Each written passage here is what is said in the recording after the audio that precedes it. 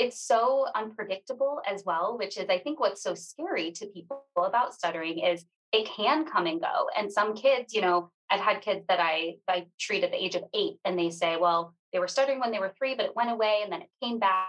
So I think the biggest help for parents is just knowing what to do when it happens so that they're not stuck in this, deer in headlights motion where they don't know what to do and they're scared that it's happening. They know how to respond in an effective way that supports the overall communication. And again, just viewing it as something that they have to be a little bit more patient with. This is the M Squared podcast featuring author Miranda Mathis. You will hear tips, tricks, and inspiration that will help you raise and educate little ones who are happy, safe, and kind. Enjoy the show.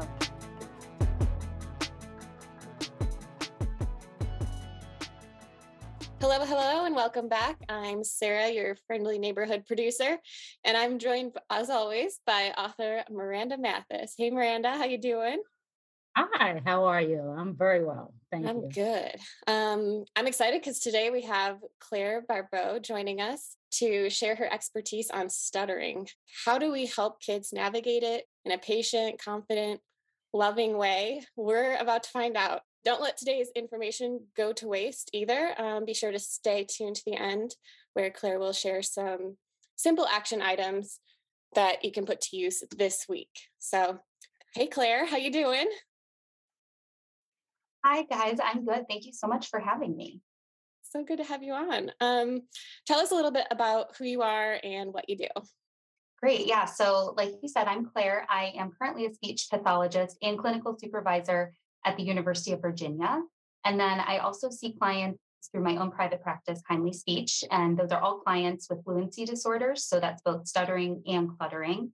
And that's really where I have a special area of interest. That's where my heart is. And I see those clients across the lifespan, but I definitely love working with the little ones as well. Very cool. Wonderful. Well, we'll get started. First question, and I'm definitely interested in this. What is one thing that many people get wrong about stuttering, especially when it comes to acknowledging it or maybe not acknowledging it when they notice it's happening? Yeah. Yeah. So the first part of that, what people get wrong, I think it really starts with the mindset of stuttering. A lot of people, parents that come to me, or even people I'm just talking to, think it's something that we need to fix or something that is wrong in the individual instead of just viewing it as a difference in their speech.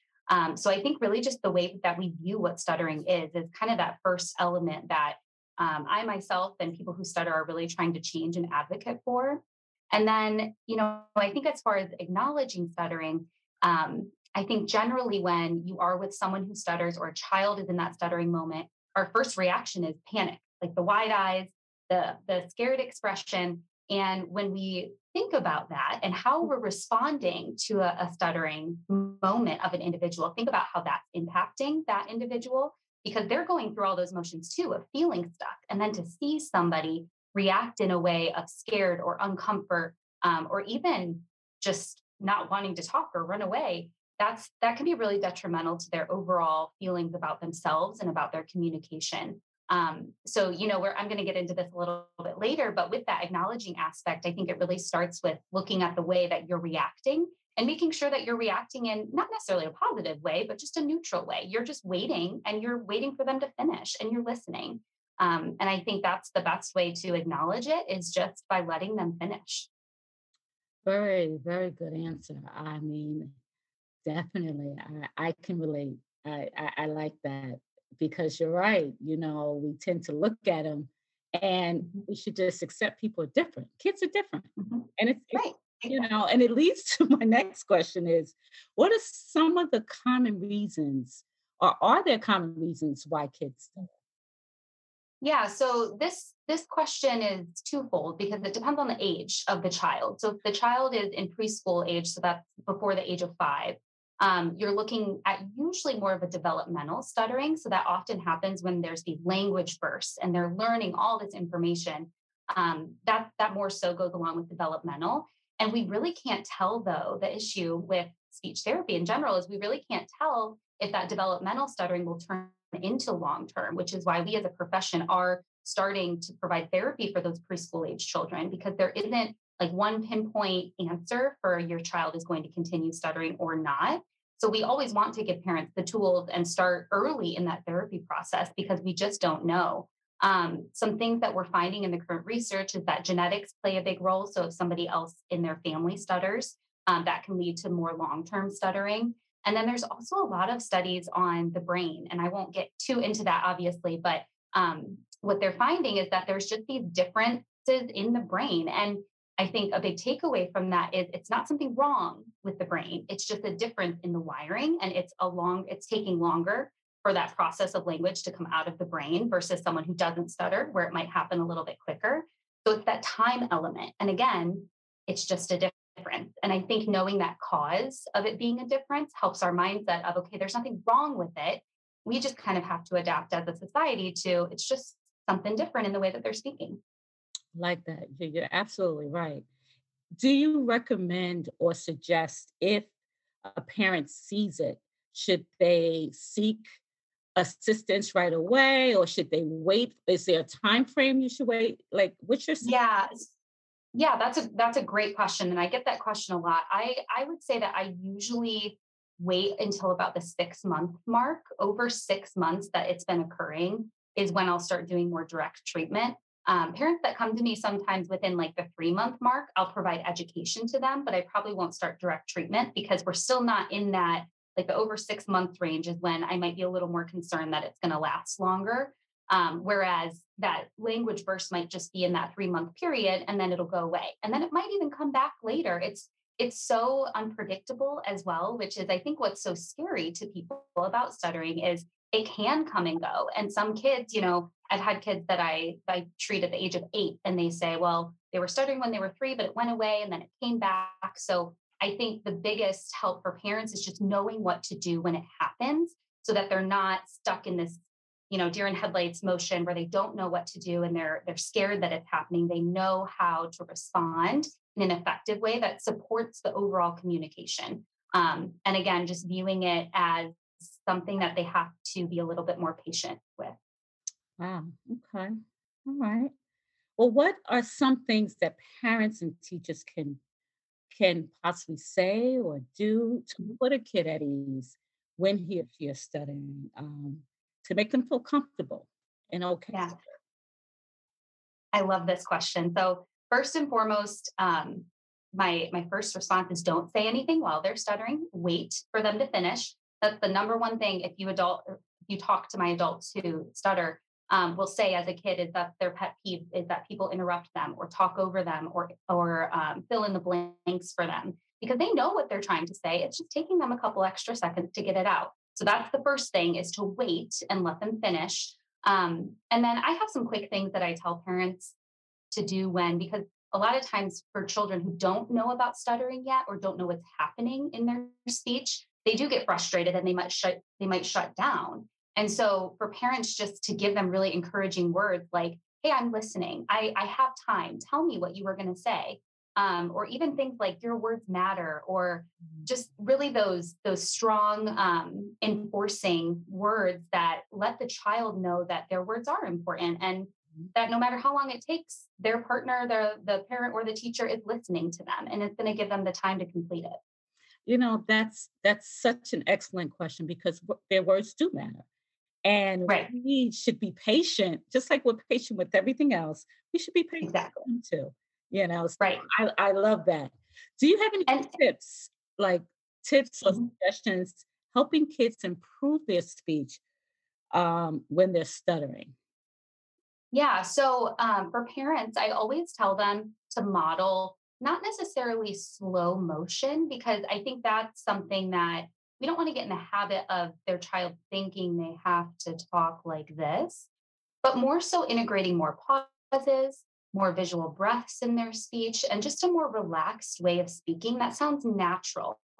Our world moves really fast. And I know for parents, especially, it moves even quicker. So it's hard to implement that into your daily routine. So I also tell parents to delegate a certain amount of time per day. So 10 to 15 minutes a day, that's it. because it's not realistic that we're going to be able to manage that relaxed motion in every minute of daily life. Right. So delegate that time, whether it be when they get off the bus or during dinner time or before bed, whatever it is, that time every day, that is so and so speech time. We get to just talk in a relaxed way. We get to wait. We practice waiting and listening. If they have siblings, we integrate the siblings into that, like the turn taking element, because a lot of times siblings will fill in and talk over the child, and that can get really annoying for the child. And sometimes the parent doesn't even necessarily recognize it because everyone's talking all at once. So just involving the whole family in that, I think, is really helpful too. And just providing those models of relaxed rate of speech. There's obviously other strategies that we do in speech therapy as well. But those are the main things that I have parents start with, and just really decreasing those communication distractions and communication pressures is the big thing too, because it all is about time. That time pressure is the hardest thing for people who stutter. Wow, excellent. Well, I have one more question, and Yeah. it is a success story, and I know what you do works because I have a family member who was born, stuttering, and he doesn't do it anymore. So I know that there's help for or assistance out there if a parent needs it. But I want to Yeah. hear one of your success stories. I saw it with my own eyes. So, Yeah. but I want to hear one of yours, something that you could share with us and Yeah. to show that, listen, we're here for you. We're here for your child. Yeah. It's so cool because success for me as a speech therapist comes more so from them or my clients reporting these communication experiences.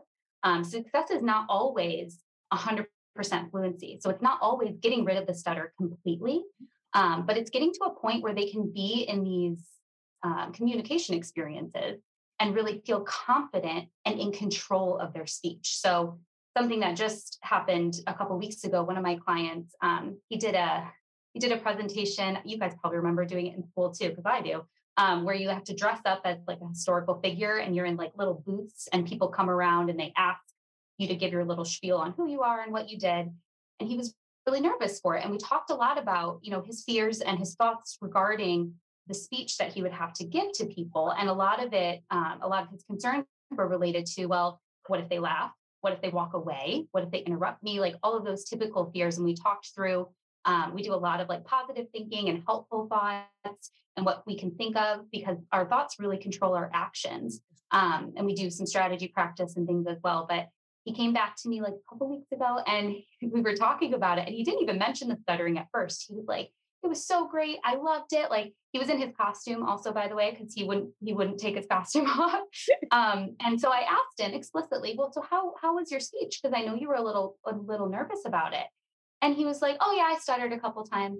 I was like, "Oh, okay. Like how did you handle that, or how did that go?" And he was like, "Oh, I just got through it." And he kept talking. Wonderful. And that was one of our mantras was, "I can get through this," or "I can do it." And so it was really cool for me to see that generalized over into fruition, essentially. Like his thoughts were becoming action. And I think that's what's so powerful about speech therapy, especially now, because it used to be very focused on the physical behaviors of stuttering and completely missing the emotional and social impacts that it was having on these kids. And so there wasn't that long term progress. And now we're seeing so much more quality of life in these kids as they're going through their elementary years that might be the hardest for them when we're focused more so on that emotional being and building them up in their communication instead of telling them what they're doing is wrong.